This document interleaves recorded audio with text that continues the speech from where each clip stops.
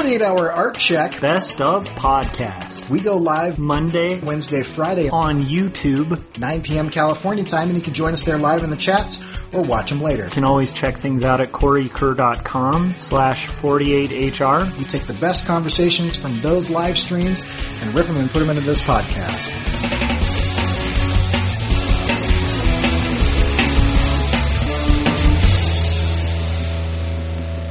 Today's topic is, we're going to graze the surface of the topic of semiotics. And so why I thought that was an interesting topic is semiotics is like I'm going to give an attempt at defining it, but it's basically a symbol that translates to textual or data, like meaning of data, that's basically represented with the symbol. And so semiotics are usually considered like one of the higher levels of thinking, and it's definitely a specific trait that's pretty unique to human beings as far as we know. And to me, I find semiotics to be a really cool topic. There's some things that I particularly find interesting about semiotics, and part of it is because the act of creating comics is kind of creating semiotic symbols. Creating art is like creating semiotic symbols that have deeper meaning, even though it's just indicated by much simpler marks. Yeah. And so it's kind of, I think I find it fascinating. Yeah, and if that doesn't make sense, the basic gist of it is that we all have a symbol system.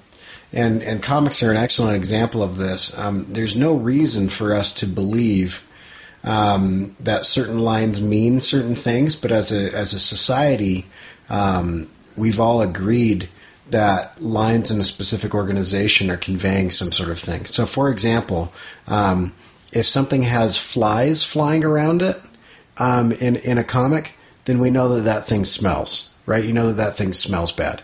If there's a squiggly mark above someone's head and it tapers to a point, we know that person is angry, right? Yeah. There's certain symbols that we've agreed to, and it even extends beyond that to be somewhat. I think semiotics can be useful and they can be extremely problematic, and so one of the things that a good drawing instructor will do if you are a student that is basic and starting out is try to break you out of that symbol system, because with the symbol system, it's super useful. Like, I don't have to read the word stop on a stop sign to know what I need to do. I see a stop sign. It's an octagon. It's red. There's white lettering and a white border on it. That communicates to me a series of actions and muscle reflexes that I should do to slow my car down at a certain speed. There's a lot of math and instinct that kind of just kicks in at that point in time. And so symbols can be super useful, right, in a number of different ways. But a good example is ask someone who has never learned observational drawing to draw a hand, and tell them they can take their time. And what they'll draw is they'll draw a hand with all of your fingers completely spread out and totally rigid. That's the semiotic symbol, right, which is redundant, but that's the semiotic for a hand. But that's not what hands look like. We don't walk around. We don't like wave at people like this. We don't like try to pick things up like this.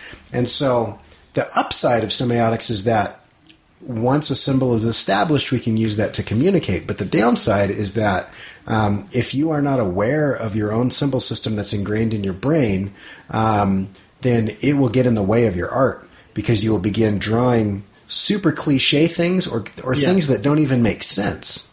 And so I think the thing tying into that with students, it's like I think one of the key things that makes the difference between somebody who kind of ends up keeping with art and somebody who gives up on art is that there's a certain age where you are kind of trained, and I think it might be a bad move on the part of school systems, where they're training kids like you draw a house and it's a box with a triangle on the top, which is a little more representational than some of the semiotics they learn, like this is what a cloud looks like, and it's not what a cloud looks like. This is what a face looks like, and it's two dots, and like a curve and in a circle, And some of those semiotics are really destructive to observational drawing. Right. Because you start programming your mind to kind of go with the semiotic of culture. I wouldn't call that the only semiotic, because we're pretty much peddling in semiotics making art. Yeah. But it's cliche semiotics that we want to avoid. And yet there's some beautiful semiotics that I feel are underutilized in like cartooning and in art. Like for instance, like the sweat bullets. I love sweat bullets. I think they're amazing. For those of you who aren't familiar, it's like, in old Mickey Mouse cartoons when he'd get stressed out or like, like a little worried, like these little beads of sweat would like fly, usually 2 on each side would kind of fly out. And I think that's great. Or the scribble. I really like that angry scribble above the head. And I think those things can be used, but the difference being you shouldn't be relying on them. And I think that's what Corey's talking about is like a lot of the time you'll have art students who kind of started relying on semiotics as a crutch rather than as a communication tool. And sometimes, like, once again, sometimes it's better to use a wide vocabulary than like really obvious words, Yeah. And so, yeah. And yeah. Abe in the chat is bringing up some examples. Spider Sense, right? We've been taught, those of us that have read Marvel Comics have been taught that Spider Sense means, there's squiggly lines that are kind of emanating. Now, those don't exist in reality, right? We're not, no one looks at that and thinks that Peter Parker all of a sudden has grown lines out of his head. Those are an indication of his spider sense, right? Or, the sharp lines out of somebody's mouth when they're yelling or whatnot. Yeah. And so I think those are really good examples. I'll tell you an example from my own personal life. I was drawing the Tongue-Cut Sparrow, which is a Japanese fairy tale that I finished earlier last year, and there's a lot of foliage, a lot of bushes, and a lot of whatever, and I kept drawing all these bushes, and I kept just trying to figure out why my bushes looked so bad, why they looked so off. And then I realized that I had not looked at a bush. Like I hadn't pulled up images of bushes, and I was pulling solidly from my symbol system, which had come from like Disney cartoons, like old Donald Duck cartoons and stuff. Like Donald Duck doesn't have feathers; he's got 2 little kind of jagged lines that indicate the idea of feathers, and the rest of him is just a smooth line, right? And I was doing the same thing with my bushes. I was like, bushes are round, and so I do this little cloud thing, and then I'd be like, but it's not a cloud. Here's 2 leaves to tell you that it's not a cloud. And then once I actually recognized that was happening in my work, I looked up a bunch of art. I looked up a bunch of artists that were doing things with bushes and stuff. There was a particular issue of Wonder Woman where she was in the jungle, and I looked at how they were doing that, and then I was like, oh, right, yeah. There's a pattern, and there's, and so I started looking at how nature actually has patterns, and now that I've broken out of that symbol system, I can draw and ink foliage almost without looking at anything because I've rebuilt that part of my brain to have a more complex series of symbols rather than that's based on observation rather than based on other people's artwork and based on just ideas and concepts. And so that's a good example of how you could recognize a flaw in your art because of a symbol and then rebuild a greater and deeper and richer series of symbols that you can use and control. Got it. Okay, so now I want to go kind of should I say macro? I was about to say, but anyhow, I do think we should take this to a different level on the topic of semiotics while we got like a minute or so left. So what's interesting to me is that the semiotic form of sequential storytelling predates all the way to like Egyptian hieroglyphs, to Roman columns. It's been like comics in themselves. Sequential storytelling through art has existed for really, really long period of time. And what's interesting is a lot of people equate, semiotics to higher intelligence and to intelligent thought. What's interesting is semiotics infer that there's like a deeper meaning. And what's been interesting to me, and this is just a little side note, but it's just something I find fascinating, is that like even in science, where things are really reductivist and move down to like the smallest particle, and then let's take apart the smallest particle. It's all going to be, everything's going to be composed of something simple and something simpler and simpler and simpler.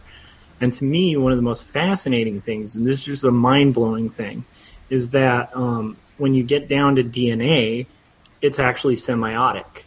And so there is semiotics composing our very being. And so like when you're working on comics or you're working on art, realize you're getting in touch with the same form that is composing our very elements, our very DNA, which I think is kind of cool. So would it be fair to say that the more generalized your visual semiotics are, the more dangerous they are, and the more broken down and specific and granular they are, the more useful they are? That's probably a good point. I would say there's this really great thing that I think Chris Ware talks about a lot, and I think he's very effective at. And I don't think everybody who buys into this theory should like emulate Chris Ware. And my art by no means does this, because I'm not like drawing like icons. I tend to be drawing like a lot of cross hatching and useless detail. But one of the things that he harps on as a reason that he executes comics the way he does is that it dawned on him after trying to do comics for years and years and years that comics should read more similarly to music notes because of their semiotic nature. They should be something you can follow on a sheet and then play in your head. And so to him, like the more clear and concise the story is within the panels, that's what it's about, is clarity and conciseness. And this is something to be aware of no matter how complex your art is. Visually, you should be able to play that story from left to right very easily.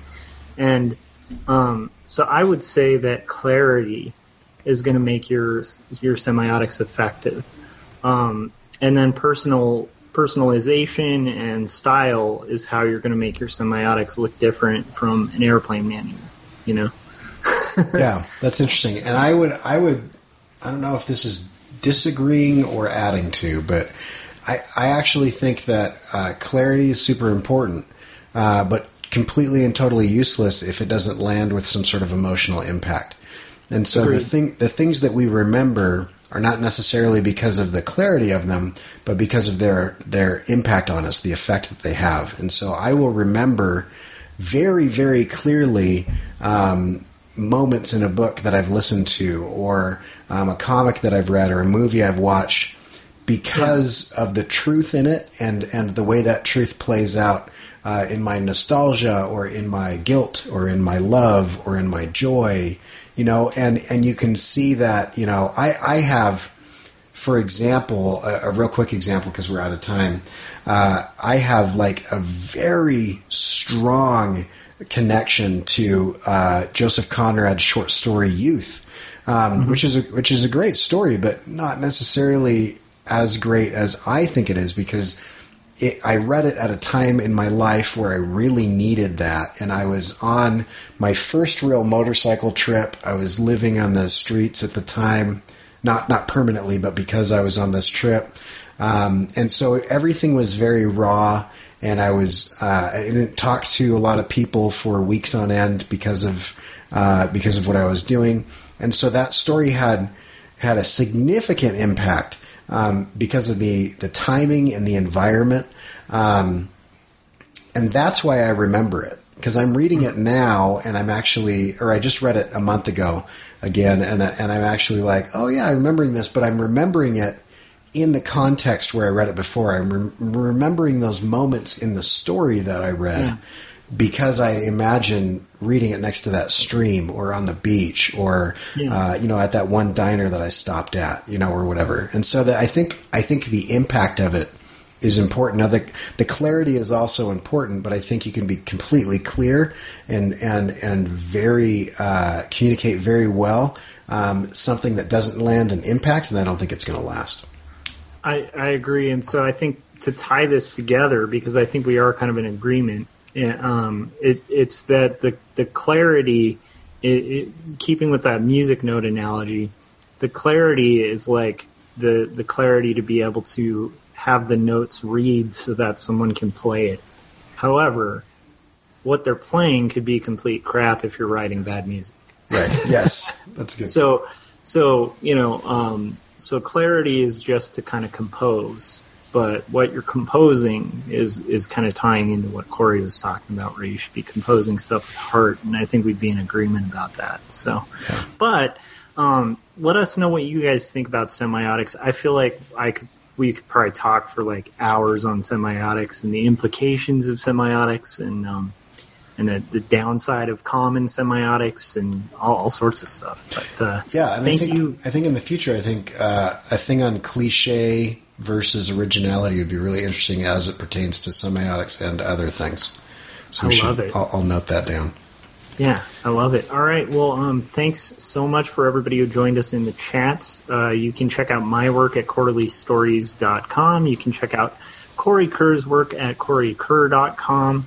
And then if you are following this on iTunes, please leave us a nice 5-star ranking and a review, because we're trying to get the podcast heard by as many people as possible, and that helps that happen.